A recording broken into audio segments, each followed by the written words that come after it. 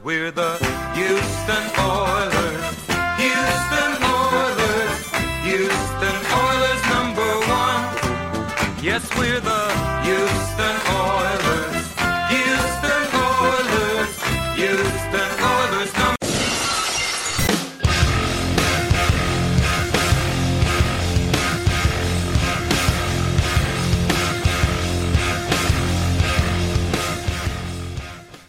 Hello, everyone. You're listening to Battle Red Radio.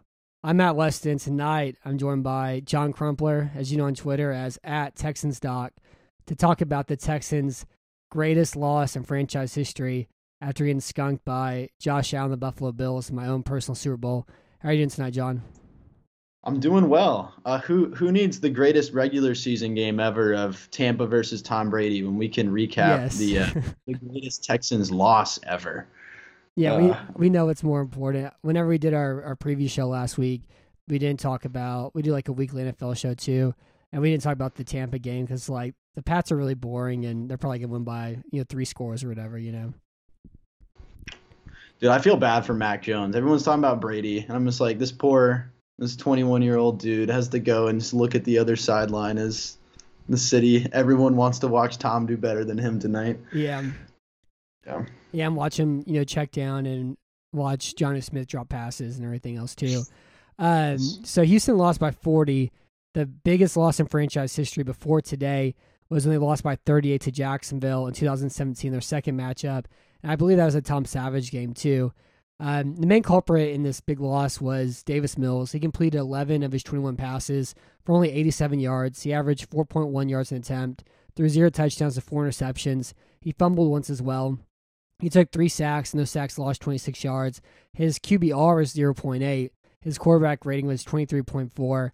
A quarterback rating this bad was the third worst in franchise history.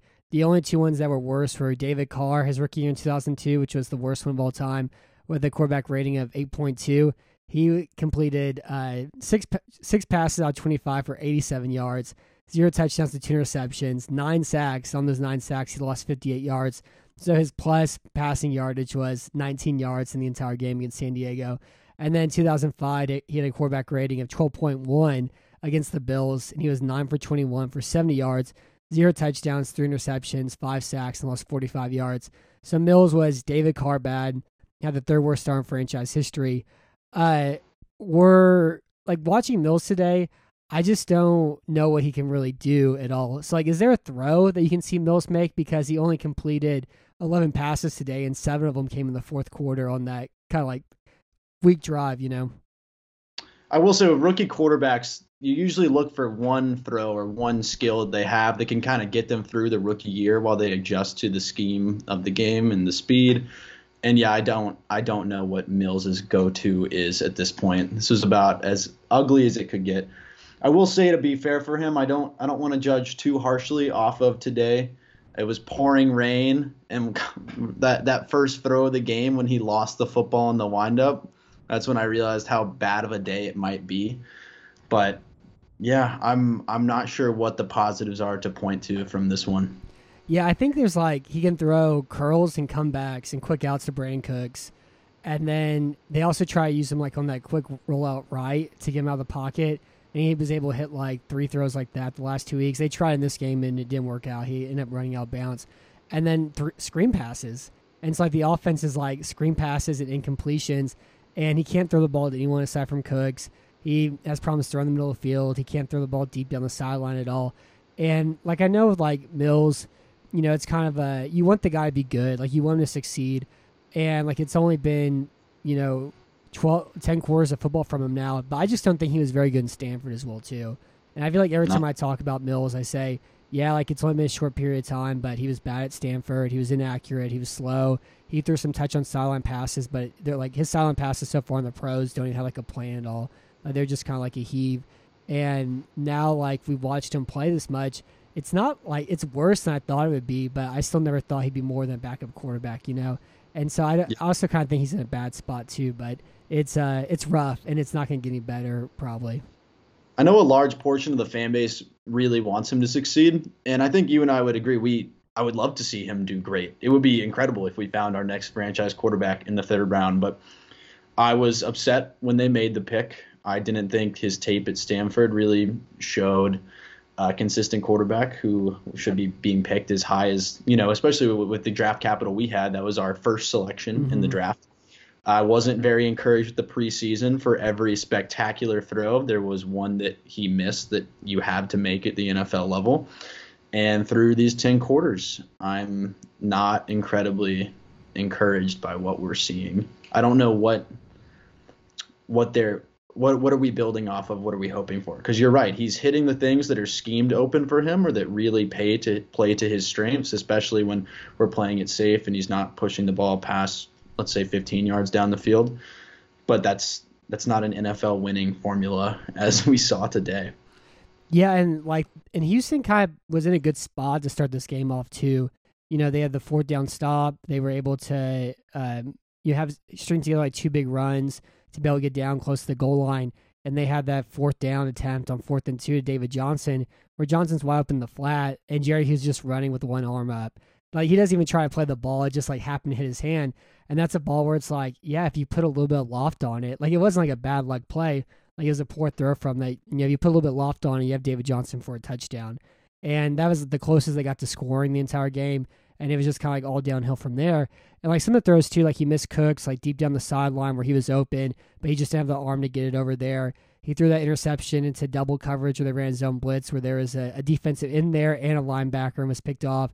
He had the pick that went off his wide receiver's hands. It was a little bit high, and he threw it harder than he needed to for the route also. It went back over to I guess it was Hyde to pick that one off also. And I don't know, they're just they're just trying to scheme together open things, but the things that are open they can scheme are so risk averse and don't add anything to an offense at all.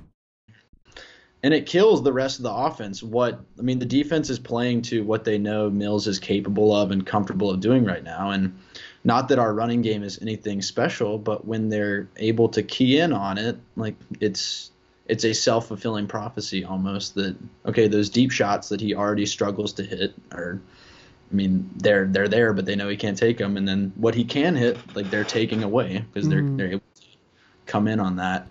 Yeah, I was disappointed too with the fourth down. I felt that was, he was wide open. That's a touchdown to David Johnson that if you slow down a little bit, I think you could get the ball to him. Yeah, I think so too.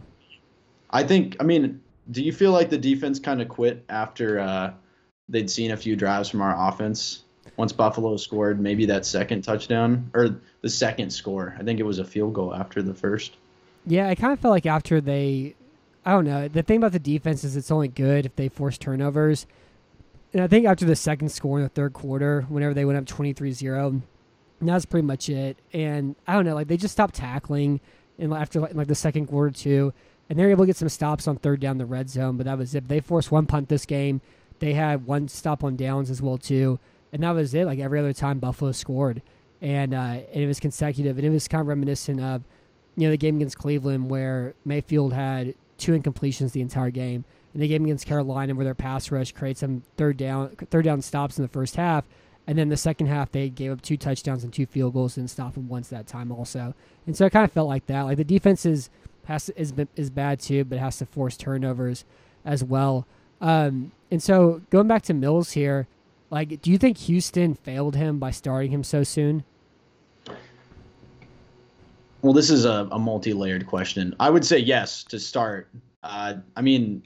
He probably should not have been the backup coming into the season if we're going to be truthful. So the real answer might be that Houston failed Davis Mills when they selected him in the third round and wanted him to be the backup to Tyrod Taylor because he was a huge project. He started, I think, 13 games at Stanford.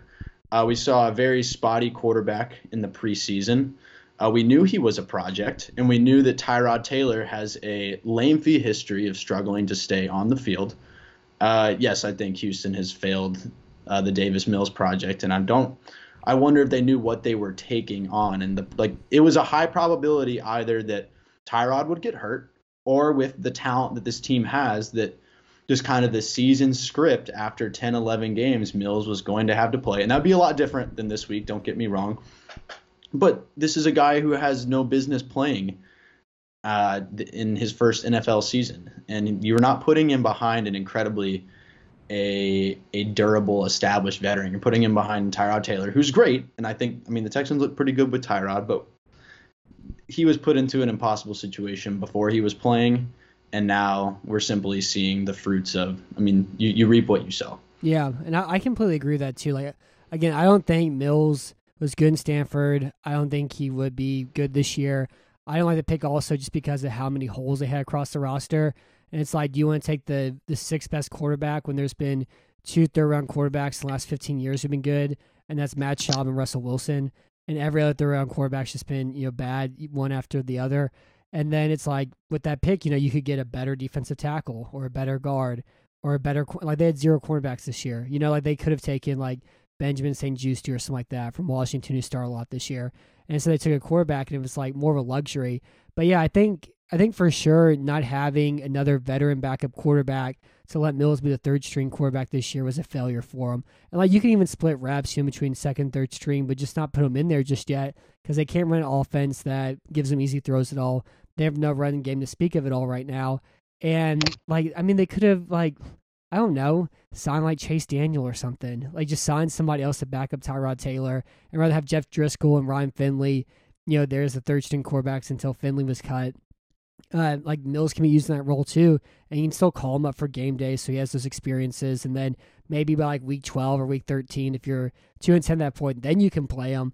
But yeah, playing him this early in the season with all the problems across the offense, with the lack of receiving talent, I think just about any rookie quarterback would be in a really tough spot. But I think the difference with Mills compared to like Lawrence or Wilson is that those guys are making some throws. Like they may throw 4 interceptions, but you still see like 5 or 6 throws that are absolutely bonkers that like you can build something off of. Whereas with Mills, like we're not seeing that at all. Like I'm not seeing like any sort of throw he does well. I'm not seeing anything he does well at all. I'm not seeing something where it's like, oh yeah, you can build off that. Like that's something there that could be something else in a year or two or whatever, more experience. And so like it's kind of like a Ouroboros of just awfulness where he's bad and the offense is bad and they don't have a run game, and it all kind of feeds itself together to have a self-defeating prophecy, especially against like a top 5 defense like Buffalo has today. Yeah, and you compare him to the other rookie quarterbacks. And the thing is, I touched on this earlier, all of those guys who were taken in the first round have one trait that you can let them play through their mistakes because they have enough to go win you games or to succeed otherwise. Lawrence is a special talent. Zach Wilson has a huge arm. Fields is a freak athlete. Mac Jones is an incredible decision maker. Davis Mills does not do any of those things right now. And what's even more damning is that the coaching staff is kind of showing that I don't think they wanted or had any intention to be playing him right now. The game script isn't conservative, and then you're hearing rumors that they were searching for other quarterbacks this past week. Mm-hmm. It doesn't even look like they want to put him out there. So it is a colossal failure on Houston's part that we're in a situation that Davis Mills can go out there and lose a game 40-0. Yeah, and I like to a certain extent I feel bad for Mills too. Like I like last week I thought for sure against Carolina that offense was designed so he didn't die. Number one, number two, they wouldn't be embarrassed at all, and they didn't really run.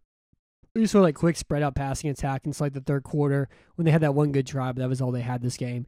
And this game they were trying to open the offense up, and it was like just more power run plays and screen passes too. So yeah, I agree with that. I do think they should have signed a different backup quarterback for Tyrod. And you mentioned his injury history. He was traded from Buffalo to Cleveland. He was benched there because he was bad. He went to Los Angeles, and he also had a hamstring injury in Cleveland too. He went to Los Angeles, had the punch lung. And then here in Houston, at the age of 32, with the things that happened before, I don't think it was unreasonable to have a better backup in this case also. And so we had a question here from @founder Houston Sports, and he asked, when Tyrod comes back, can they realistically get to 3 wins? And so we're thinking Tyrod may be here, 3 weeks from now, maybe a month from now, and then that kind of I guess leaves you with 9 games. Do you think they can win 2 more games in their last 9? Against maybe the Jets and Jaguars again to get to 3 wins this year? I think yes. The Jaguars and the Jets games, so I will say we saw a lot from Zach Wilson and Trevor Lawrence this weekend that makes me think that in 2 months they could be something really scary for our defense to face and our beat down secondary. But if the team plays like we saw for the first 6 quarters of the season, which was a stomping of Jacksonville and a hyper-disciplined performance against Cleveland that kept us in a game, nobody gave us any chance, I do think that they could win 2 games because Tyrod adds elements to the offense in terms of he can push the ball vertically, he can move the pocket in a much more aggressive way that like really challenges defenses, and he doesn't have the same mistakes that Davis Mills is making right now. And I think the defense, I mean, one of the problems with the defense today, like for all their problems, no one can play well when they're on the field for as long as Houston's defense was on the field. Like, it's exhausting when you're trying to stop it's already a dynamic Josh Allen-led offense, and you get them off the field, and less than 40 seconds of game time, a minute of game time, roll off the clock, and you have to go back out there to start all over.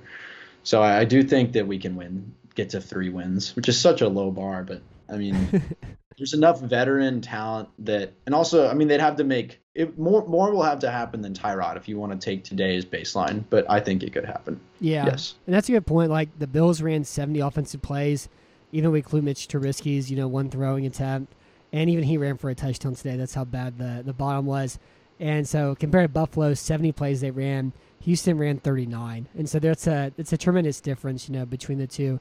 And I think I picked Houston to win 4 games this year, and Tyrod by Football Outsiders numbers was like the 7th best quarterback in football in his 6 quarters this year. Like, the offense is entirely different. You can't run the same offense with Tyrod as you can with Davis Mills. But I think kind of the weird spot for Houston they're going to be in is by the time Taylor gets back, they're probably going to be like 1-7. And so it's like, do you play Tyrod and then maybe win 2 games for like respectability purposes? Or like just because the locker room itself, like, you're pretty much just keep feeding Mills to the Wolves? Or has Mills shown enough from that point where you can have more of an offense that he can actually play it all? And then also, like, if you have 1 win, like, why aren't you pushing for a higher draft spot at that point too? And so I don't know what they're going to do whenever Taylor's back. I would think they'll probably play him for like 3 games or a month or so, and then switch back to Mills after that once they're in the final stretch of the season and they're 2-9 or whatever. But it's gonna be weird whenever he gets back because the season was lost as soon as he got hurt against Cleveland, and now we're looking at 1-7 or 1-8 or so. I will say Mills should improve from here. Like, I don't think it can get any worse than 40-0 in the pouring rain against one of the best defenses in the league. He will have friendlier stadiums to play in with better conditions and more experience. So he should go up from here. But I will say, if he doesn't, this is too prideful of a coaching staff and a front office and how they view themselves and the culture. The culture does not lose games on for draft purposes. So if he does not improve significantly from here, I do think we'll see Tyrod Taylor back out there because they are not self-aware enough to say, okay, we're out of the playoffs. Let's get the number 1 pick, or let's make sure we get a top 5 pick. I think they'd rather put Tyrod out there and pick like 6th than get the number 1 pick with Davis Mills. Yeah, I think so. I think they'll give Tyrod like probably 3 weeks or a month or whatever, and if there's still like 2 or 3 wins, I think they may give Mills another shot at the end of the year, just to, I guess, have like a better idea what they have in them too. As they play Indy, they play New England next week, then Indy, then Arizona, then Los Angeles, then Miami, and then Tennessee, and I believe they play the Jets after that. And so, like, Miami with Brissett, is really boring. They're not a lot of fun to watch. The Titans have a bad defense, but New England has a great defense. Arizona's pretty good. Los Angeles is really good. The Bills blitz a lot. The Colts are, a pain to play because of how intelligent like their scheme is. And then the Jets have a good pass rush, and they don't have a secondary at all, but they have a good pass rush. And even them, like, they have kind of more of a sneakier defense too. But none of these are looking very good for Davis Mills also. So I don't think it's going to get as bad as today, but you're going to see like 3-win scoring performances, probably 10-win scoring performances, and that sort of thing in the next few weeks. Yeah. When you put it that way, I'm a little more discouraged about the 3 wins with Tyrod. But I think he can get 3. I think they'll get like 3. I still don't feel bad about like picking 4, but I think they'll finish somewhere around there, Miami's not the team I thought they were in the preseason, so that suddenly looks like a possibly winnable game. But Indianapolis. It's so unbelievable how Tua got hurt too. Like that game against Buffalo, he stared right at his wide receiver and watched the blitz come, and then looked the opposite direction like he would just disappear. And then he took that shot against Epineza where he's staring right at him and got crushed and fell on his hip. But Brissett's just so boring, you know. So Houston's run game, they are 4 running backs all flailed together. Ingram had 6 carries for 24 yards. One was a long of 12 yards. So he pretty much had, 5 for 11 if you take away, or 5 for 12 you take away that one 12-yard carry. That was on a lead play where the tight end and fullback, had good block at the second level, long Max Sharping. David Johnson had 5 carries for 21 yards.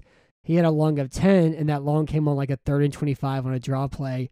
So you look at 4 for 11 instead. Lindsey had 4 carries for -1 yards, and somehow that 1.2 yards per carry dropped even further, which is unbelievable. And then Rex Burkhead, balanced him out with 1 carry for -1 yards. What do you think is up with Houston's run game? Is it, the backs are missing holes and they're not breaking any tackles at all? Do you think it's the run scheme that Tim Kelly's running? Do you think it's the run blocking itself? Do you think it's the quarterback and the boxes are filled so they can't even block everybody to begin with? What do you think is going on with Houston's run game right now? I think everything you just said is true. Not one thing to blame. I mean, let's start with week 1. I think the fan base might have elevated the expectations of the run game beyond what was actually possible for them. The second thing, these names, Mark Ingram, Phillip Lindsay, David Johnson, are all bigger than the actual performances they're capable of putting up at this point in their career, which I hate to say, but when you watch them, there's just as hard as Mark Ingram runs and makes good cuts, he's not really fast enough to be your lead guy. And then our issues with David Johnson are well documented. The interior of the offensive line, moving Tyus Howard to left guard, did not fix that. There is still, Ed Oliver bullied them today. The whole defense bullied them, but there's not really much of a push being generated. And then I'll turn the question to you. You got to watch the film. What do you think of what they're doing schematically?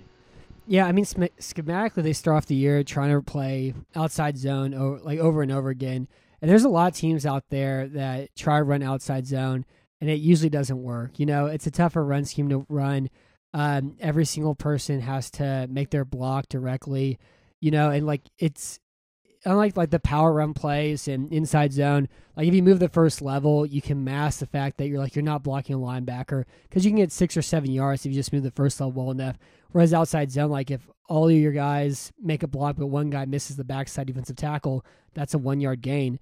And they kind of switched last week against Carolina. They ran more inside zone.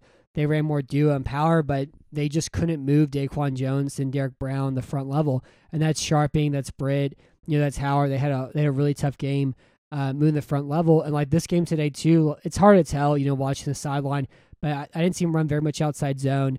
They ran more, traditional hip tip run plays. Like you mentioned, Ed Oliver was the best player on the field whenever Houston had the ball today. He, abused Tyus Howard multiple times. He abused Justin Britt, trying to block down on him.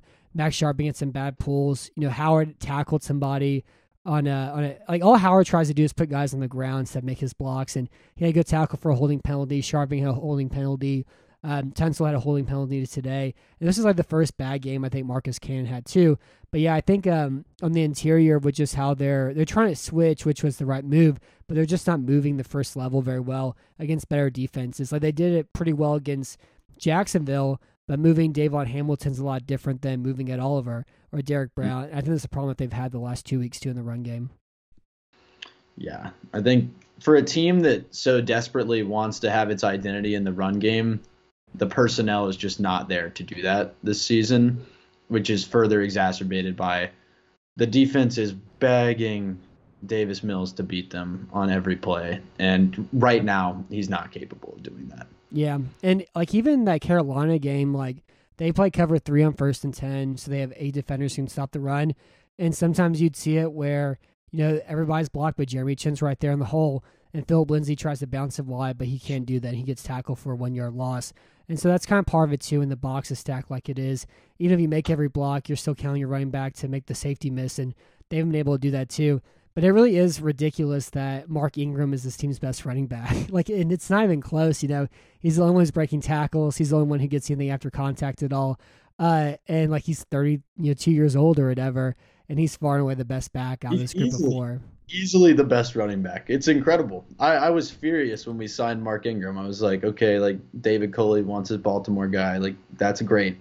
And somehow, yeah, he's the best back. He looks like he's the only one that runs with anything behind his shoulder pads. His cuts are far better than what David Johnson and Philip Lindsay are giving you at this point.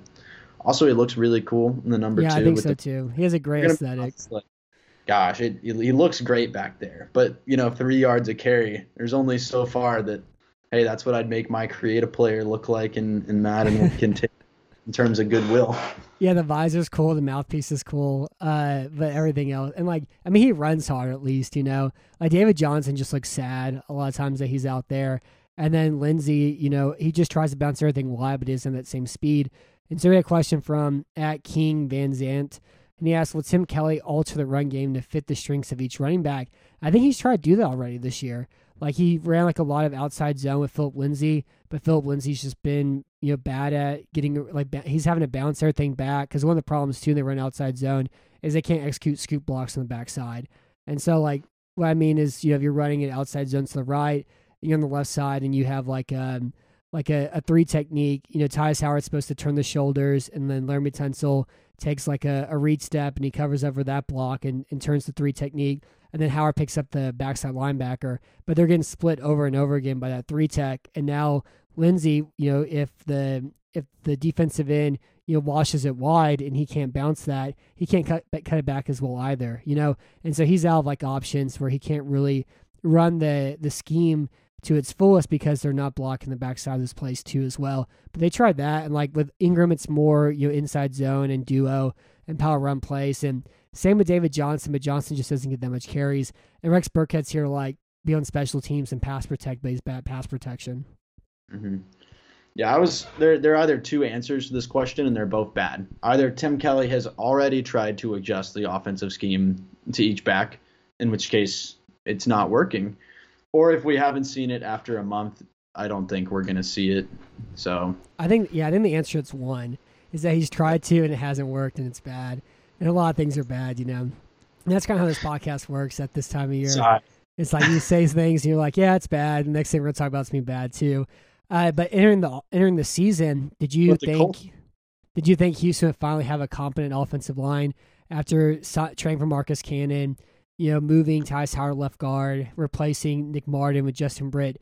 Did you think that this was going to be the first time since 2016? Houston's had a bad offensive line since Brock Osweiler was the quarterback, back when they could wing, or no, since 2015, because 15 was whenever they turned Brandon Brooks into Jeff Allen and the offensive line fell apart, and Ben Jones left to Tennessee. So it's been, I don't even know now. It's been 6 years since they had a good offensive line. Did you think they're finally going to be competent, at least in the run game this year? Do you remember I DM'd you on Twitter about this, that I was kind of not excited, but cautiously optimistic about the prospect of moving Howard to left guard, because I was like, maybe we'll just have a really sick side of the left line, and that's going to generate our run game.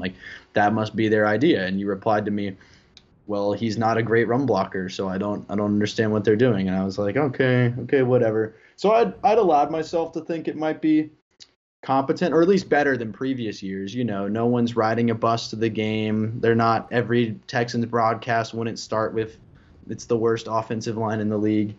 And it's disappointed up to this point. Yeah, and the Howard thing's weird just because he wasn't good at blocking the run at right tackle, and his skill was being a good pass protector on the edge because he's so wide. It's like Dwayne Brown. I think pass protection wise are similar just because of how hard it is to get around him. He's the size of Jupiter, and you kind of lose that whenever you move him on the interior. But I think that was their idea. It's we'll have a great left side of the line locked down, and if we do decide to re-sign Tyus Howard, we can give him less money because he's playing guard too. And Cannon, I think, was good for the first 3 weeks. Jaron Christian was bad whenever they switched out. But I think this was the first bad game Cannon had. And Sharping's been bad. He doesn't block the second level very well, and he's still pretty weak and plays high, but he's better at pass protector too. So I didn't think it was going to be good this year, but That being said, like I thought maybe it would be like the 22nd best run game with Tyrod Taylor, and right now they're last in DVOA. They were last in DVOA last year, and this is a bottom 5 rushing tackle all over again too. It's bad. It's really. I don't even. I wish I was disappointed, but at this point, I'm just like, oh, we have another bad offensive line. Here we go. Yeah, and like pass blocking wise, they at least win their 1-versus-1 blocks consistently enough. But they promise picking up the blitz still and like passing off like twists and ET stunts and that sort of thing, which is frustrating. But I feel like it's gotten better a little bit later. This week, like Buffalo really didn't blitz all that much, which was kind of surprising to see. They were able to just kind of create some pressure, especially on the interior with their front four too. So our next question is from @KingVanZat again, and he asks, when does Tytus Howard move back to offensive tackle? I would go back to, I think this is a prideful front office and coaching staff in terms of they really believe what they're doing is best. I do not think we see him get moved back. I think we're beyond the point where they would move him back to tackle in the middle of the season. I wish I was wrong. I'd like to put him back out there because, like you said, it's just a more natural position for his skill set. But I don't see it happening. Do you? Yeah, I completely agree. And I think if something were to happen, you know, if they stay healthy the entire year and they find themselves like, 1-7 or whatever, I think the only thing that they would do would be to bench Marcus Cannon and play Charlie Hecker right tackle. Like, I think that's the only move they would make. But yeah, I think they're going to keep Tytus Howard left guard for the rest of the year. Like, if they were going to make the move back, we would have seen it by now. They appear fully committed that they want him next to Tunsil on the left side. Yeah, I think so too. The developmental move, I agree. It would be Heck before they put Howard back at tackle. Yeah, I'm going to try to write a film room article like on their run offense, especially just like about like the left-hand side too. After all the expectations that it was going to be good this year, and like it was just paving roads against Jacksonville too, which wasn't true either, and kind of talk some more about that also. And it's interesting too with the 2019 draft, because that was the last time the Texans had any sort of real draft capital at all, and they took Tytus Howard they had a need at offensive tackle because that was when they had Julian Davenport and Martinez Rankin playing offensive tackle until. And they screwed that up because they moved Davenport from left tackle to right tackle and put Martinez Rankin in left tackle and put them at like their more natural positions. And they had to switch that all around. But that offseason, they didn't have Larry Tunsil yet, and so they needed to address the tackle position. So they drafted Tytus Howard and they drafted Max Sharping. I didn't think Sharping can play tackle at all. So he's been playing guard since he was drafted. And now we have Tytus Howard, who's playing guard too. And then they drafted Johnson Jr., who was bad cornerback in Kentucky. Couldn't play cornerback at all, is now at safety. So they used their first 3 picks, the last time any sort of draft capital. All 3 of them aren't playing the position they play in college at all. And you have 2 below average guards now, and a safety who either watches people catch passes in front of them, or makes tackles, 25 yards from the field. That's what they got that draft class. And I think that's kind of one of the frustrating things about this season too. Whenever you're looking for any sort of like youth movement at all whatsoever, by just the performance of all 3 of those guys so far this year. Yeah, because say what you want about the picks, I think the silver lining in any draft is how are you going to develop these guys? Like, where are you going to take them to the next level? And when I look at those 3 names, I see a really fumbled development. Lonnie has been moved all over the place. I mean, and he, like you said, he struggled at corner in Kentucky, but did they switch him from corner to from safety to corner and then back? No, yeah, they did. They tried to play him in the slot, and then he didn't work there. And they moved him to safety last year, and then he's back at safety again this year. The commentator said today that he was playing corner, but he's playing safety the whole time. They moved Desmond King to outside cornerback. It's just they're not really putting people, especially when you look at this draft in that 2019 draft class, in a position to succeed by virtue of moving them so much. Yeah. So it's disappointing. It's very disappointing. I agree with that too. And that's like one of the things about the NFL draft I think is interesting, where it's kind of like where guys end up is just as important as like their own position and skill level too. Like I think quarterbacks especially, where it's like, if Josh Allen didn't go to Buffalo, he probably wouldn't be Josh Allen at all. If Patrick Mahomes went to Chicago, he'd still probably be like a top 10 quarterback, but I don't think he'd be the greatest quarterback of all time already. And so I think so much of it too goes where you're at. And Houston hasn't developed a cornerback. since Kevin Johnson, he got hurt, kind of derailed his career, and they haven't developed an offensive lineman. Really, I guess since like Brandon Brooks and Ben Jones and Derek Newton, and that was like 6 years ago too, and so it was just kind of a bad spot for those guys to end up at. What about AJ? Well, yeah, Boye, but yeah, I guess Boye, he was undrafted free agent. I guess he'd probably be the last cornerback since then, yeah. He's the last guy I can think of where it's like, oh, we really made something out of nothing there. Yeah, when I think so Kevin too. Johnson, wasn't Marcus Peters the next pick? He was the next corner I think taken? so. Yeah. Johnson was great his rookie year, and then he didn't know how to tackle and hurt his head and was hurt a lot after that too. So Brandon Cooks Brandon Brooks is always on my mind. Brandon Cooks is the entirety of the Texans passing offense still. I think going into this game, he accounted for like nearly 40% of all targets, catches, and yards. And it's ironic, like a year later after the Hopkins trade, where like the football argument for trading Hopkins for Cooks is that it's going to open up the offense so Watson doesn't stay at one player, and it's going to develop him as a passer. And a year later, Cooks is pretty much DeAndre Hopkins, but at 5'10", 180 pounds instead. But this game, he had 5 catches on 7 targets for 47 yards. The next receiver, catches-wise, was David Johnson. He had 3 catches on 4 targets. And then they had 3 other players with 1 catch, and Chris Conley had 0 catches and 1 target. So, again, for this game, Brandon Cooks accounted for 30% of the targets, half of the catches, and more than half of the receiving yards. 47 of the 87 receiving yards went to Cooks. Do you think there's a chance at all that Cooks may ask for a trade around the trade deadline? I know last year, entering this offseason, he said he does not want to be traded ever again. He's tired of being traded. Do you think that move is open here in the next 2 weeks? It's really frustrating that when we talk about this football team, I don't think about football decisions. I think of personality-driven decisions from the front office and the coaching staff. And I come back to that again when we talk about will they trade Brandon Cooks. I think Brandon Cooks, they've talked about his personality means a lot to this locker room. Like you said, he's developed into the entirety of the passing offense. I don't see, unless someone wants to come in and just blow them away for Cooks. And what do you think he would get? A 2nd-round pick and a day 3 pick right now? I think probably it's weird nowadays. Like, I don't know what you get for what anymore, especially if Ngakoue went for a 2nd-round pick. I think probably a 3rd-round pick, though, is probably what he would go for. But, maybe a late 2nd if it's like a needy enough playoff team, who feels like they're 1 spot away.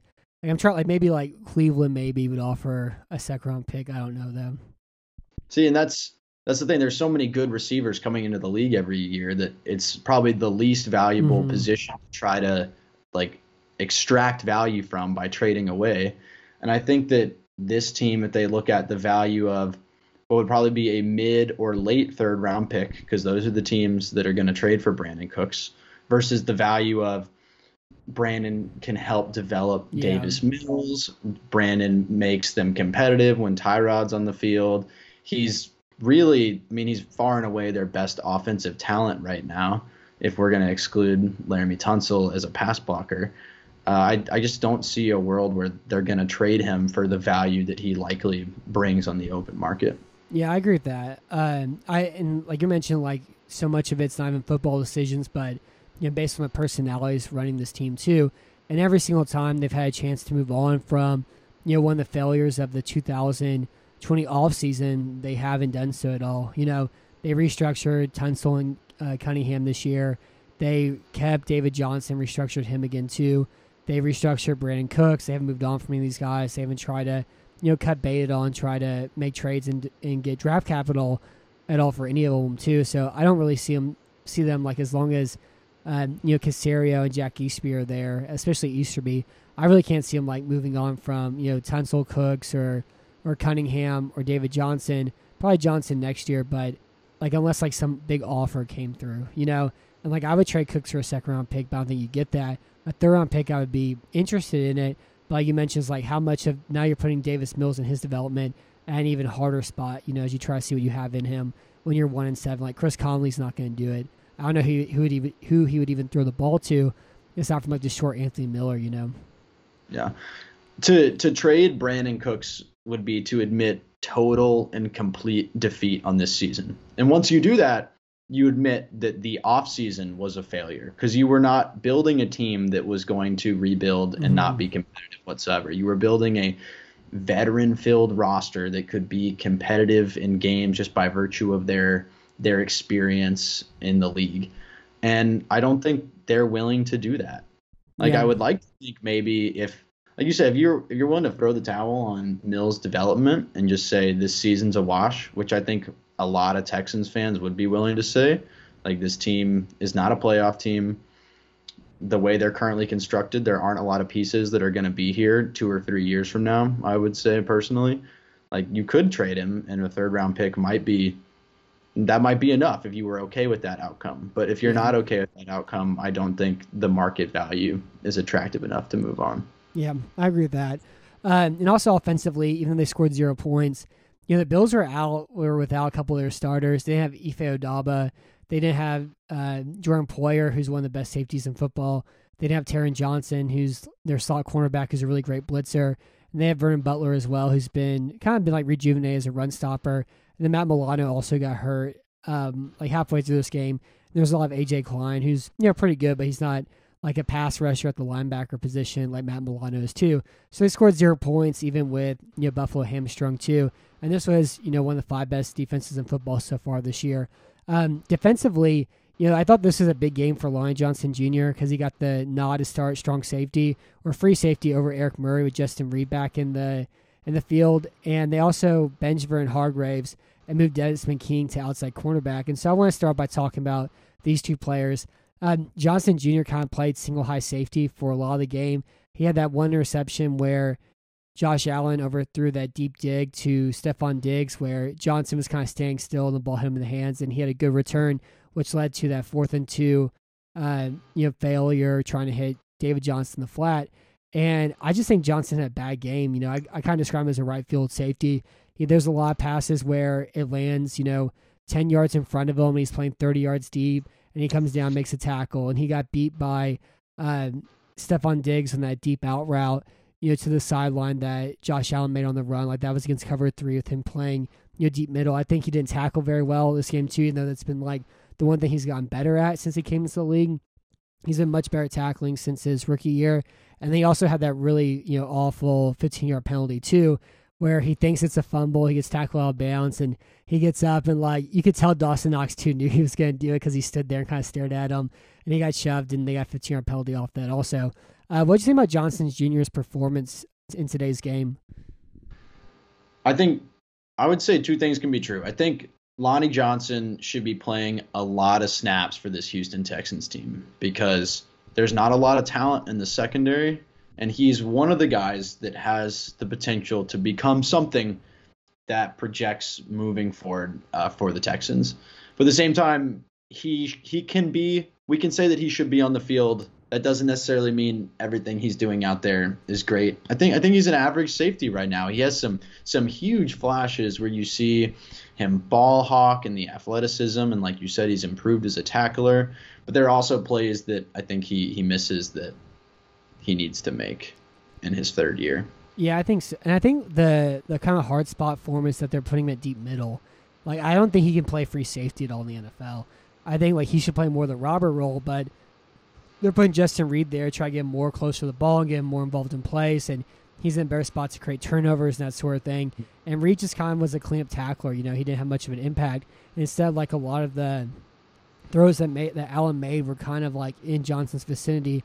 Like that touchdown pass to Dawson Knox, you see, Josh Allen looking right, pump fake, twice, pull Johnson over, then hit Knox on the post route. He's a wide open pass to the end zone, and Johnson bites on the fake and that sort of thing too. I just don't think he sees the game well enough at all to ever be a good, single high safety. But I think you have to play him at the robber role, or even kind of looking at what some teams do with their safeties, where they just put him at linebacker and passing downs too, and maybe let him play in the flat. I was also kind of surprised they didn't play him at cornerback in this cover 2 defense, where he can be big and strong, jam wide receivers, push him inside, and then squat in the flat and make tackles. And I thought that would make a lot of sense.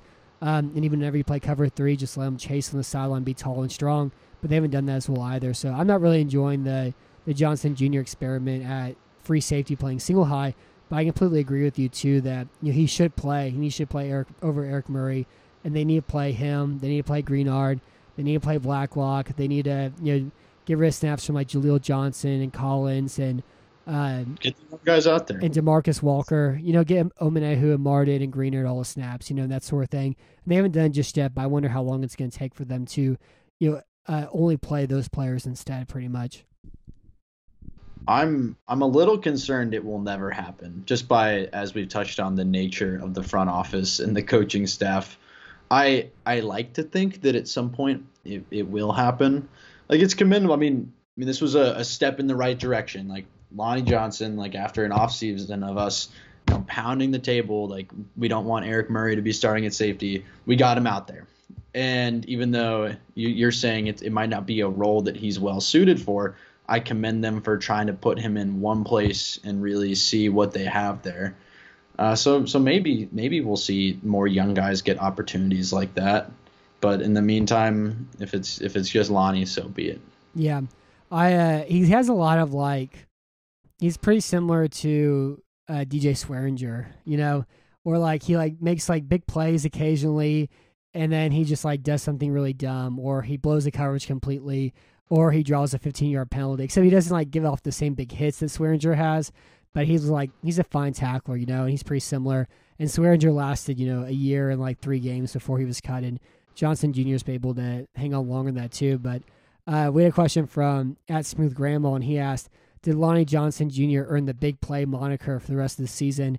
And so the big play player X started with Barkevious Mingo 2 years ago. Last year, we had big almost play PJ Hall because he would almost make big plays, and you miss a tackle or dive and not quite get there. And we don't have one this year, and we thought maybe it'd be Vernon Hargraves, but then he got benched and only had that one big interception.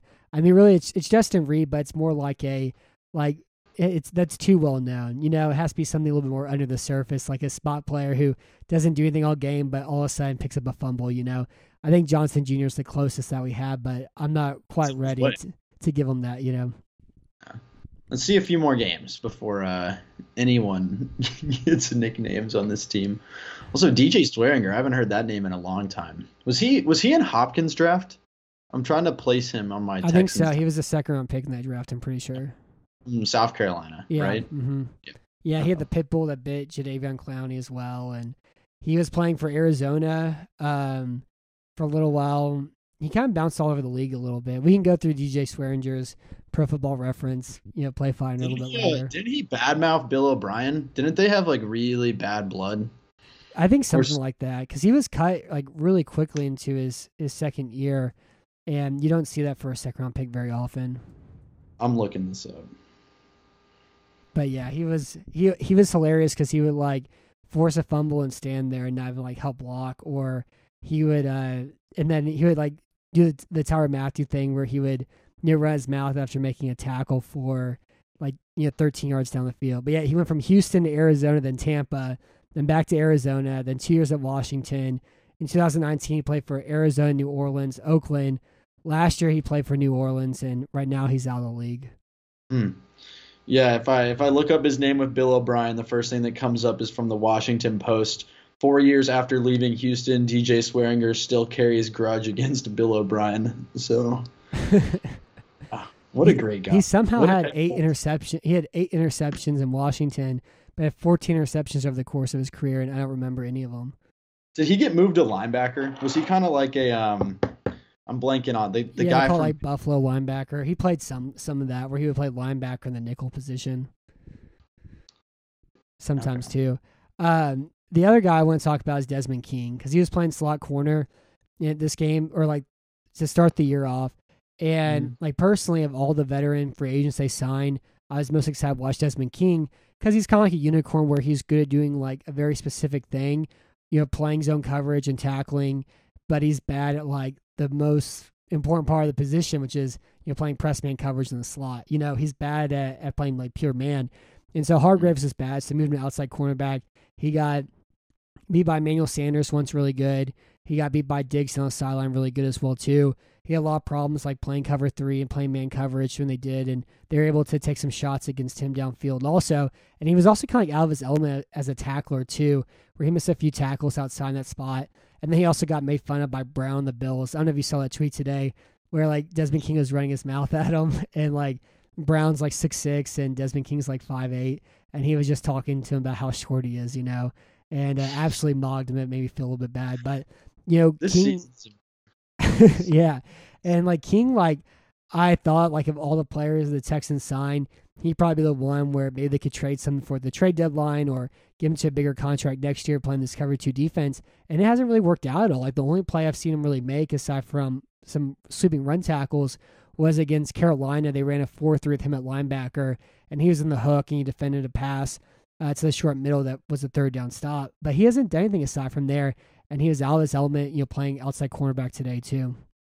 I mean, that was probably the most exciting signing of the offseason. Our long-awaited slot corner savior, Desmond King, in a position we've been burned at the last 2 years. No, he did look out of place out there, and I'm hoping that's not something that they want to do again. But you commented, was Vernon out today?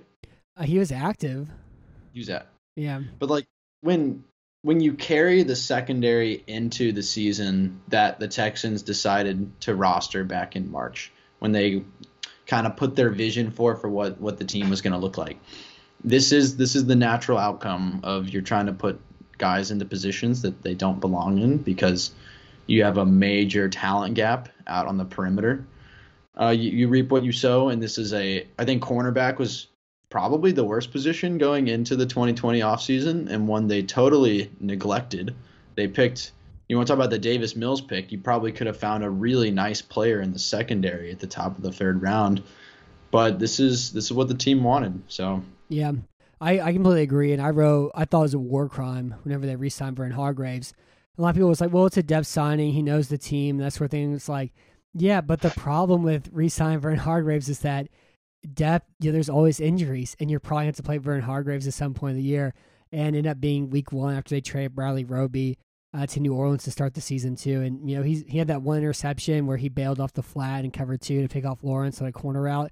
And aside from that, like he's been bad, like he was last year too. But I completely agree. Like King having to play outside cornerback is what happens whenever you go into week 1 with Vernon Hargreaves as your outside cornerback. And the other corners are Terrence Marshall's fine.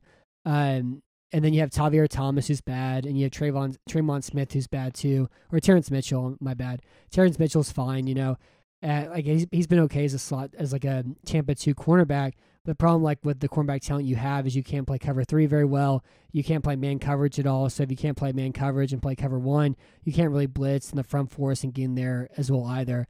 And so, yeah, I think you kind of nailed it right there. Where this is the sort of thing that happens whenever you go into the year with Vernon Hargreaves as your starting cornerback, and with a cornerback room that they constructed that they didn't even put anybody into at all really this offseason.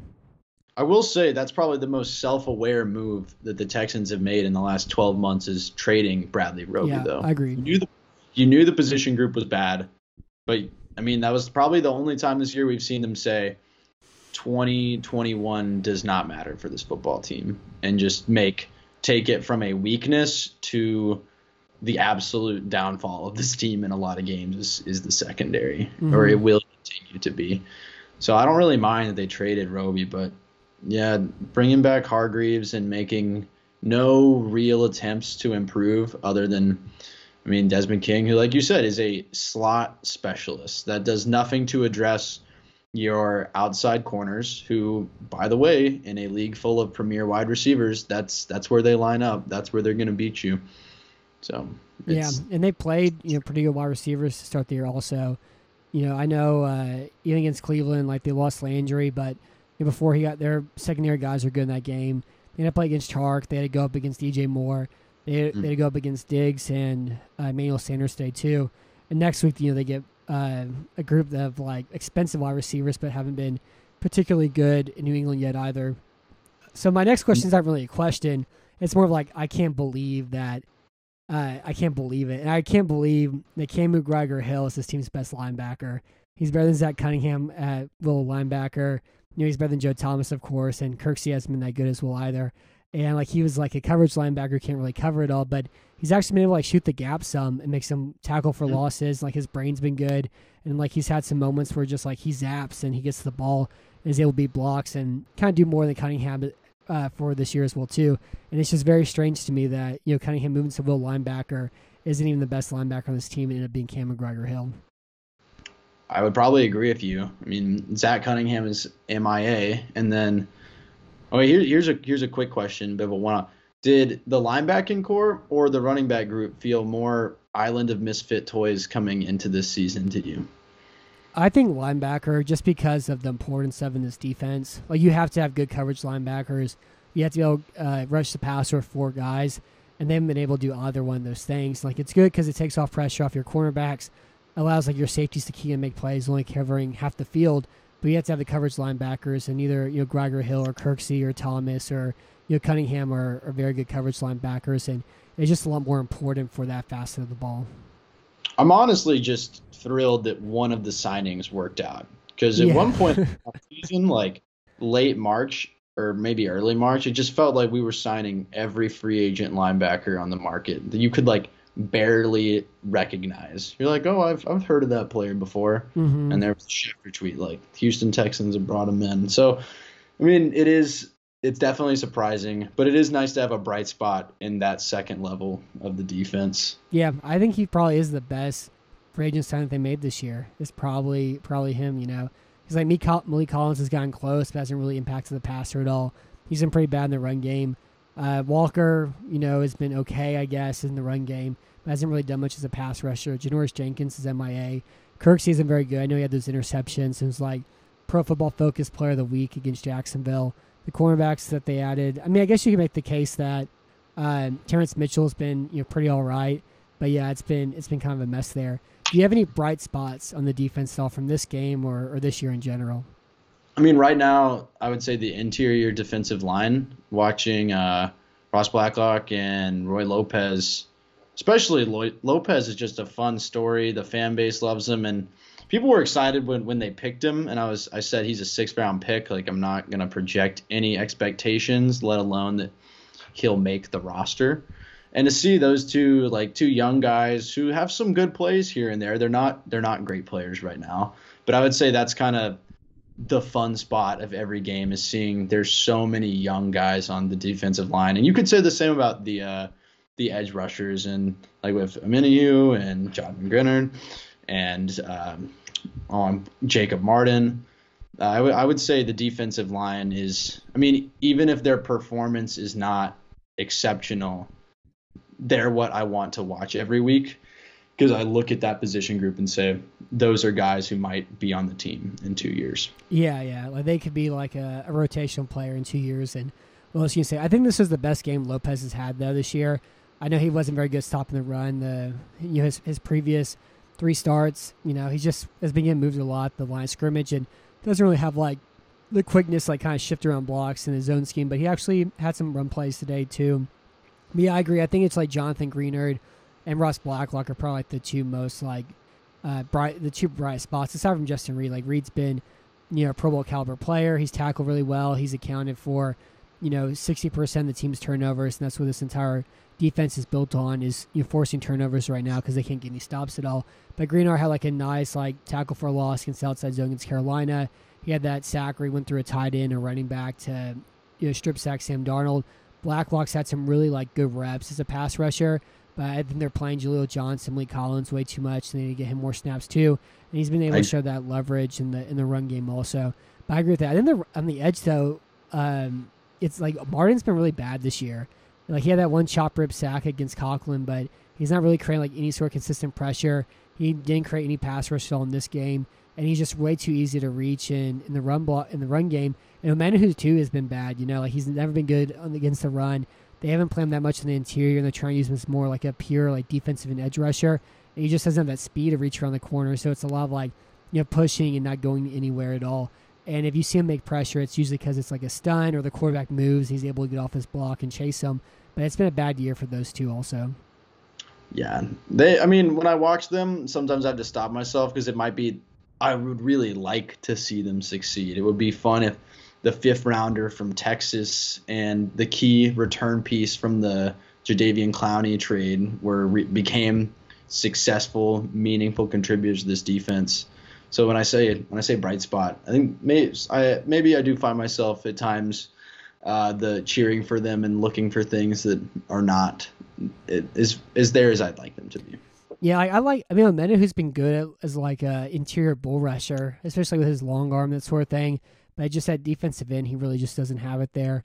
So our next question's every preseason game. Oh, Menahu?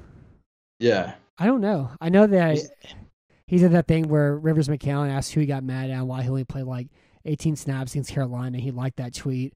And so there's some jokes about the culture, after that. But I don't know. He blocked me on Twitter, so I don't get to see that sort of stuff from him, though. Who blocked you? Charles Omenihu did.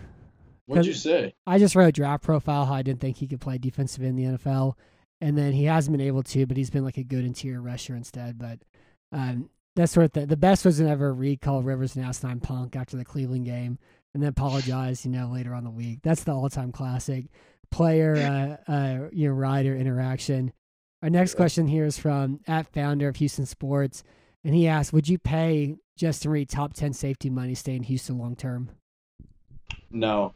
I don't really know what to do with Justin Reed. He's clearly an above average safety. I think we can say that. He's a good football player. He's a football player I want on my team, but I don't know if that's a good resource allocation with where we project to be in the next 2-3 years. I guess the money does have to go somewhere, but he's not transformative in any way, and I think that someone will probably be willing to pay him more than we should as a rebuilding team. Yeah, I think he'd be the only player so far that'd be worth extending, long term. And so it's like if you lose that, you don't really have any other young talent at all to fill in the gaps. So I don't know. It just really kind of depends on what it is. Like I would give him 3 years, like $40 million or whatever. But I wouldn't make him like a $18 million a year player or something like that. And he could also be a guy that could be traded, the next 2 weeks too. They decide that he's not part of their long-term plans, and you could get, a third or second round pick back for him. That may be an option as well too. Do you have anything else from this game at all aside from Josh Allen's incredible and beautiful, or is there anything else that you want to add all from today's game? I think we've about covered it. It cannot get any worse than today. So it's nice. That's encouraging. Yeah, it only gets better from here. So we have some more listener questions here. Do you have about 15 more minutes in you? Absolutely. All right. So the next one we have is from @King Van Zandt again, and he has 2 quarterback questions for you. I don't know who these guys are, so I'm gonna rely on you for it. His first one is should the Texans work out Jamie Newman? Yes. So who is Jamie Newman? So Jamie Newman, he played quarterback at Wake Forest for 3 years. So I think he lost. I don't know if you've seen any Wake this year, but their current quarterback, Sam Hartman, he played for like a whole year in 2018. And then Hartman got hurt early, and Jamie Newman won the job in 2019. And then Newman graduated from Wake. So I've skipped over 2 years here. And he transferred. He was like a projected like second or third round guy potentially before like guys like Zach Wilson or others from this past quarterback class emerged. And he transferred to UGA to start there in February. And then the pandemic came on in March, and he kept working out at UGA, but ultimately in July he opted out of the season. So he never played a snap for Georgia. I think he was listed as a Wake quarterback in the draft. And then he, surprisingly to many, he went undrafted. So dude's got a lot of talent. He's a bigger guy. He's mobile. Really nice ball placement. I was always impressed with how he ran I call it the Clawfence, Coach Dave Clawson at Wake. I would take a flyer on Jamie Newman. I think he was on Philadelphia's practice squad for most of the offseason, and he might still be there. But, yeah, the only thing I see here is that Jamie Newman released from Philadelphia's practice squad. Yeah, I would put him on our practice squad because is Driscoll there right now? Yeah, Driscoll is. I mean, I just would like, well, one, I'm a Wake Forest homer, so we probably shouldn't work out Jamie Newman. But if you're asking me, yes, I want to work out Jamie Newman. Also, just any chance at finding talent that this team can develop and then either flip for picks or turn into a meaningful contributor. So like a guy like Jamie Newman, he's not going to be your franchise quarterback, but if he comes in for a whole offseason and then in like 2 years, like you're comfortable with him as your backup quarterback, kind of like you saw that happen with another Wake quarterback, John Walford, he's the Rams backup. He played some last year. Like that's all of a sudden someone who was totally looked over is turned into, I mean, he's valuable in the building as a backup, and then you can flip quarterbacks for picks, as we saw Cincinnati steal a pick from us for a quarterback that we cut like 3 weeks later. An awful quarterback at that too. Yes. It's like, have the Texans ever watched Ryan Finley ever play football? Oh my God. Or was this like, did they know him from a youth group, 7 years ago or something? And just think he's a tremendous young man. Easterby just takes the marching orders from the Lord. He's not making else. I mean, he did call 12th man today. I mean, you saw the weather give us that interception, or at least I feel like it played a pretty big part in Josh Allen wildly overthrowing that ball to Lonnie Johnson. I think so. That was the Lord who gave us one break, No more after that, though. And his next question was, could you guys evaluate quarterback Jake Haener out of Fresno State for the upcoming draft? I don't know who this guy is. Do you know who Jake Haener is? Not at all. No, I don't either. I'll watch the quarterbacks like in February, but the NFL is too good to be worrying about in the college quarterbacks right now. I'm not mentally strong enough to care about any quarterback that is not playing at a Power 5 school right now. Yeah. Like once the Texans are really, really bad, like when we get to like week 11 or 12 and my soul has been crushed by several performances like the one we've seen today, that's when I'll be ready to get into like a Fresno State quarterback. But right, it's like Matt Corral and Malik Willis. Yeah. He's the guy from Liberty, and everyone else. That's how I see the world right now at quarterback. Yeah, it's gonna be a long journey to get to Fresno State, but we'll get there in a couple of weeks or so. The next question is from @ConfusedLefty, and he asks, in terms of a rebuild, where does Nick Caserio aim his focus in the draft, defense or offense? So in terms of the rebuild, do you think they're going to focus on the defense or the offense in next year's draft? I mean, they're not really in a position to focus on one or the other. I'm a big proponent of going all in on one side. Like, I think we're seeing that payoff for Dallas right now. They put a lot of draft capital into that defense. We're seeing it pay off for the Carolina Panthers. Yeah, Carolina's the team that comes to mind always.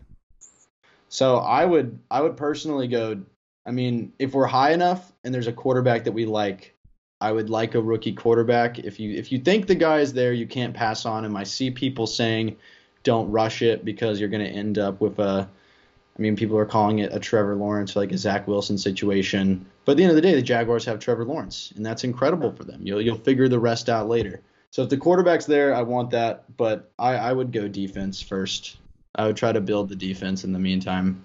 Yeah, I can see that too. And like if you look at Houston next year, they may have 3 top 10 picks.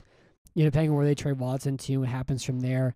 I'm kind of like all in the idea of trading the Giants because you have the Bears first round pick, you have the Giants first round pick, and right now those two teams are combined. I guess 3 and 7 at the moment, or 3 and 6, and so you maybe you'll get 2 top 10 picks from them, and you have your own top 10 pick, and so you have 3 of them. You can maybe possibly get 3 defensive anchors. And then, but I always think if you have a quarterback, you can never not try to find a quarterback. And so I think for sure you draft a quarterback next year and then maybe go all defense after that, kind of ping where they're at. My fear, though, is that they go all offense and they trade a 3rd-round pick for Jimmy Garoppolo. That would be the ultimate Texans thing to do. We got our defense fixed. We got the quarterback now. We're ready to go. Would you be – okay, I want to go back to this question, but real quick – would you be surprised if they traded for Jimmy Garoppolo tomorrow? Or would it just feel like the next move in a long series of painful Jack Easterby Texans? Yeah, I just don't think they can with the cap space to be able to trade for him this season, but I could definitely see it next season, though. And then to circle back to the quarterback question, I'm all in on taking a guy this year while we have picks, especially if they do make that trade with the Giants. I've kind of lost all hope that Watson will waive his no-trade clause for anywhere other than Miami. And I don't know, once the allegations clear, I think we will start to rapidly lose leverage in the situation once they see that we're willing to pay him, and not people will say, all right, eventually, like, you're going to want that off your books, because 10 million goes to, is it 30 next year, I believe, is the cap. Mm-hmm. Yeah, and we can't do that. That's not a sustainable cap hit. So I would love to trade with the Giants, but I mean, Daniel Jones looked pretty good today, and then also the Miami thing is just, it's such a bummer, man. He's not demanding a trade. He's demanding to go to one place, and it's pretty discouraging. But yeah, I'd love to build the defense and take a quarterback if we can. Yeah, that's interesting. I heard that rumor too today from a friend of mine, and he was saying that he doesn't think he would go anywhere but Miami to waive his no trade clause. And it's like, well, I guess where you just going to waste your career for the next 3 years because you would only go to Miami, you know? I mean, but that's the thing is, well, one, I think Miami is willing to pay most of what we want to make it an identity. I mean, if the Giants want Watson and they have the 7th pick and the 10th pick from themselves and the Bears, like, obviously no one could beat that. But Tua's not the guy. We were talking, you were joking about that hit he took that got him hurt. You can't watch Josh Allen today and then look at what Tua has done and say, okay, we can win this division with Tua. Like, I don't think they can. So I expect them to ultimately pay the 3 first-round picks plus whatever else Nick Caserio so decides that this football team needs. But it really is hamstringing what I'm kind of like beginning to temper my Watson return expectations, because it doesn't feel like a fair market with all of the noise is just Miami. Yeah. Like from Glazer to how the offseason media was crafted. Yeah, that's interesting, because I'm kind of sour on Miami just because they don't have very many good young players, and then also they only have 1 first-round pick because they trade up for Waddle too, and so it's like, okay, well then you get all these future San Francisco picks, but who knows if they're gonna be worth it all, and so you're probably gonna get like a bottom Miami pick because Miami really good with Watson. Like, any team's really good with Watson, unless you have like really bad luck like last year with Houston. And San Francisco should be really good too for the next few years. So you're looking at like picks like 21 through 32 for the next 2 seasons if you trade with Miami. So I hope he doesn't go there for that reason. But I heard that idea again today, so that is an interesting idea. The next question from Confused Lefty is, does David Culley do therapy? And I don't think so. David Culley is the Holy Spirit. He doesn't really need therapy at all. It all comes from internal, from within. He's found peace. Yeah, I think so too. He doesn't need therapy. I think he would have had to take that job going into. And the next question is from @Bonger, and he had a very mean thing to say, not to us directly or anything like that, but about the Texans' performance today. He said, follow-up question, who they think they are, and the answer to that question always is, I am. Remember that bowling video? No. It's like this. It's like a PBA bowling guy, and he bowls a strike, and he yells at the crowd, like, "Who do you think you are? I am." Yes. Yeah. The next question is from @SmoothGrandma. I think since John, you're in kind of a down place right now, I think you can answer this one really well. He said, "When your favorite team is this bad, should that motivate you to become a better person, or should you indulge in that misery and fall to pieces with you while you fall?" Let me say that again. When your team is this bad, should that motivate you to become a better person, or should you indulge in the misery and fall to pieces with that team that you love? I'm going to go secret option C. You become an incredibly volatile person. With every win, you become that best version of yourself. And with every loss, you become cynical and jaded. And your friends ask what's wrong, and you look at them and say, Davis Mills just threw his 4th interception of the game. And that's where I was at today. I was studying for my test, and one of my friends was like, is something wrong? Like, you don't look well. And I was like, Yeah, Davis Mills has a QBR of 0.8 right now. We're going through a lot at the moment. Yeah, I don't know. I for me, like, I know like the win-loss perspective of Texans games doesn't matter as much as it used to for me. And now, like, I kind of watch the game just interested in certain things that, like, I'll follow, But I got roped in that Kansas City game a little bit, even though I thought they were going to lose, even whenever they had that 24-0 lead. I got roped in, during Watson's rookie year a little bit. And especially that year because they were hot, and you're like, well, we have a quarterback we have a franchise quarterback on a rookie contract, and that's like the thing you need. And then whenever they play New England in the 2016 divisional round, where that defense forced 3 turnovers, and if Will Fuller catches that pass that Brock Osweiler actually threw, maybe something happens from there. But usually I don't really get roped into the win-loss stuff like I used to. One of my friends today, they asked me, like, when was the last time the Texans made you happy? And I said, Kansas City, 24-0. It's like, didn't you guys lose that game? And I said, I'm not talking about the end of the game. I'm talking about when they went up 24-0. Yeah, that. Also, you brought up Deshaun's rookie year. Like, because he had kind of a coming out party against New England. Mm-hmm. I had to revisit this. I went ahead and pre-wrote the inevitable, like, goodbye Deshaun Watson article. And I wrote that a few months ago, so I had to go down memory lane. But there was that next week against Seattle. Yeah. When he just kept throwing bombs to Hopkins and Fuller, and he was going, head-to-head with Russell Wilson trading blows. And it was like, oh, we've got a franchise quarterback. Like, this guy can play. It's probably like the last 2 times that this team has made me feel something good. Yeah. Really. Yeah, it's been hard. The last time I got really upset after a loss was they played New England in 2012. Whenever they played Monday night and lost like 41-7, and like I got mad at the dog, and I was like, this team's stupid. I can't get upset whenever this team loses, or I'm gonna be upset a lot for the rest of my life. And so that was like 9 years ago. What about the 2018 Indianapolis playoff game where they won? That was just sickening. That game made me want to throw up. Yeah, that game was just boring, and like their whole that throw to Hopkins to start the game off in double coverage, like that's all you got. Like that's what you spent 2 weeks preparing for, and then after that it never got any better at all. So we have 2 more questions. The first one, they're both from @FoundHOU Sports. And he's a good follow. Make sure to follow him on Twitter.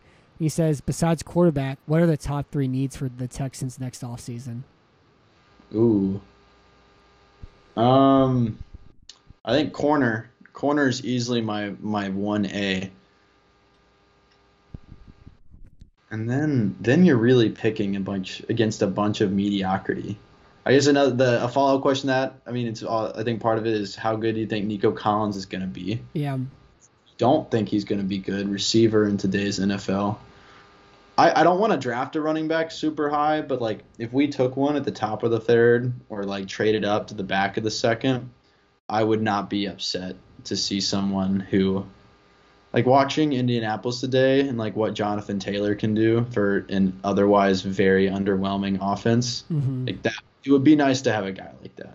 Yeah, I would say cornerback first and foremost, and then edge rusher, and then probably wide receiver. Like I think Collins can maybe be good. He just has like a really limited route tree, and so like I don't know. Maybe he could be good, or if anything, he's just like a vertical route wide receiver.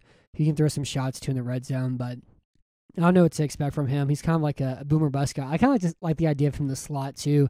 It's like a big slot you can throw fades to and get some yards with the catch too.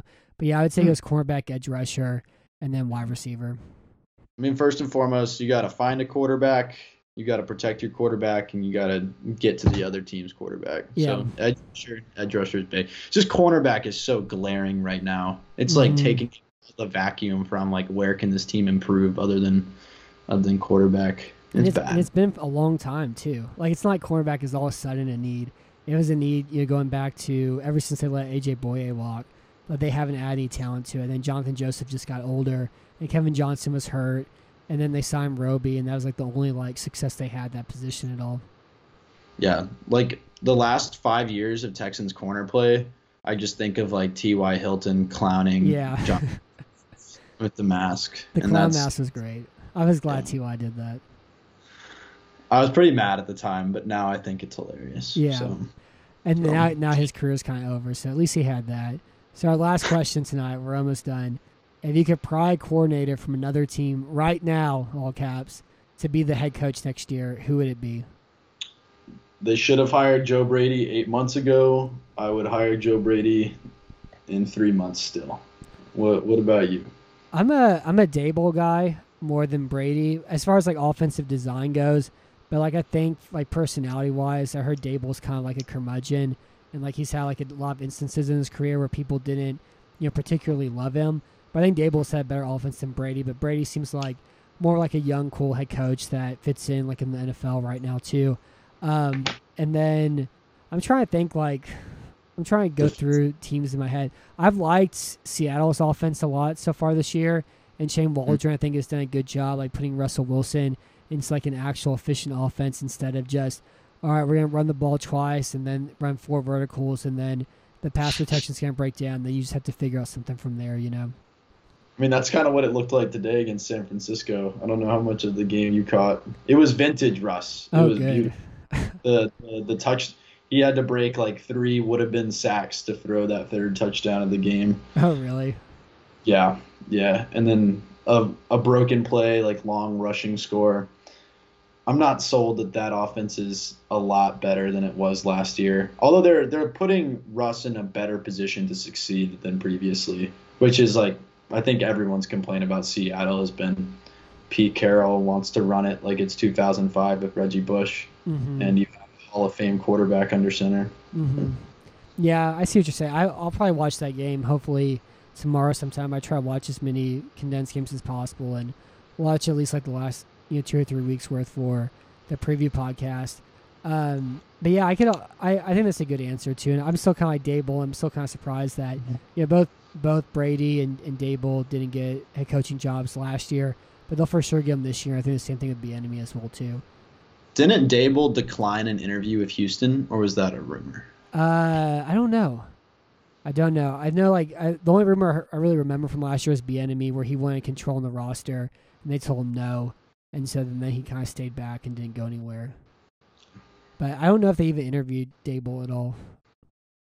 Do we think Culley coaches a second season? I would think so. I feel so bad for the guy. I really like him personally. Yeah. Every interview, I'm just like, I love you, David Culley. Like, I hope we win every game. But he's been put in a bad spot.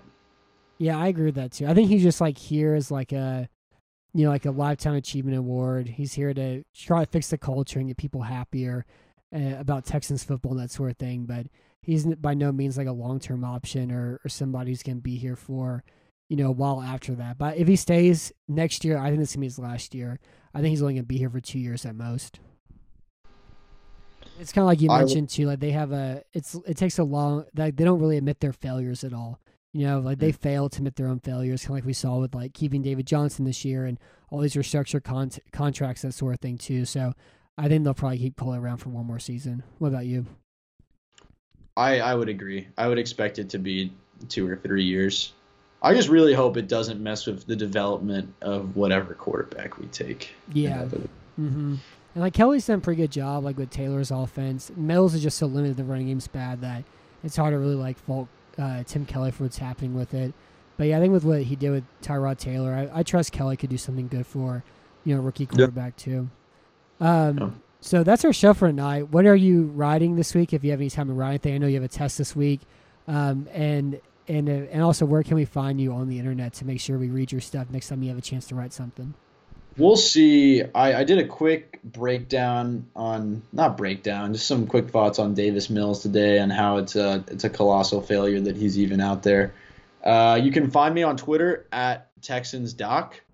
And if I do feel so called, the Lord and Jack Easterby calling me to write something, I may have some words this week. But otherwise, I'll be trying to pass my neuroscience exam. Yeah, there's always a lot more important things than Texans football, and that's even more true. Yeah, well, I'll have my eyes out for it. That entropy thing that you wrote earlier this year was really good. I always I miss a lot of stuff because I try to stay off the internet as much as possible. But everything I've read from you, I've always enjoyed. And also, John writes for the Toro Times as well. And so if you need to find his stuff, it's on there. Is that what it's called? Or is it SI Daily? I like the Texans Wire. Texans Wire, that's it. There's so many of them nowadays. Yeah, there's a lot. There's a lot of different outlets. Yeah, so that's the USA Today version, right? Yes, it's the USA one. My bad. Thank you. Yeah, I know SI is the Toro Times, I guess. And then we're Battle Red Blog, SB Nation, and then there's Texans Wire. Yeah, and there's like so many different independent people doing their thing. It's good. It is good. The fan base is better when there's more angles on what's going on. I like it. For sure. We've definitely found our niche of just being realistic, and then you see so much positivity that makes you just more pessimistic, so but we do what we do as well too. But I'll be on the lookout for it. Hopefully you're able to write something this week or to celebrate passing your test on Friday by writing something next week, and the Texans score at least 7 points for you. I can only hope. Well, until next time, I'm Matt Weston. Thank you for listening to Battle Red Radio. We may do another show this week, just like recapping the first quarter of the season, kind of like a more broader picture. And of course, we'll have the preview show on Friday morning for you.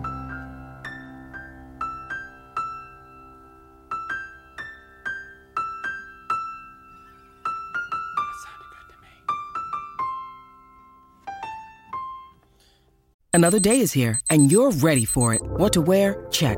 Breakfast, lunch, and dinner? Check. Planning for what's next and how to save for it? That's where Bank of America can help. For your financial to-dos, Bank of America has experts ready to help get you closer to your goals. Get started at one of our local financial centers or 24/7 in our mobile banking app. Find a location near you at bankofamerica.com/talktous. What would you like the power to do? Mobile banking requires downloading the app and is only available for select devices. Message and data rates may apply. Bank of America NA, member FDIC. When you need mealtime inspiration, it's worth shopping Kroger, where you'll find over 30,000 mouth-watering choices that excite your inner foodie. And no matter what tasty choice you make, you'll enjoy our everyday low prices, plus extra ways to save, like digital coupons worth over $600 each week. You can also save up to $1 off per gallon at the pump with fuel points. More savings and more inspiring flavors make shopping Kroger worth it every time. Kroger, fresh for everyone. Fuel restrictions apply. With threats to our nation waiting around every corner, adaptability is more important than ever. When conditions change without notice, quick strategic thinking is crucial. And with obstacles consistently impending, determination is essential in overcoming them. It's this willingness, decisiveness, and resilience that sets Marines apart. With our fighting spirit, we don't just fight battles, we win them. Marines are the constant our nation counts on to fight the unknown. And through adaptable problem solving, we do just that. Learn more at marines.com.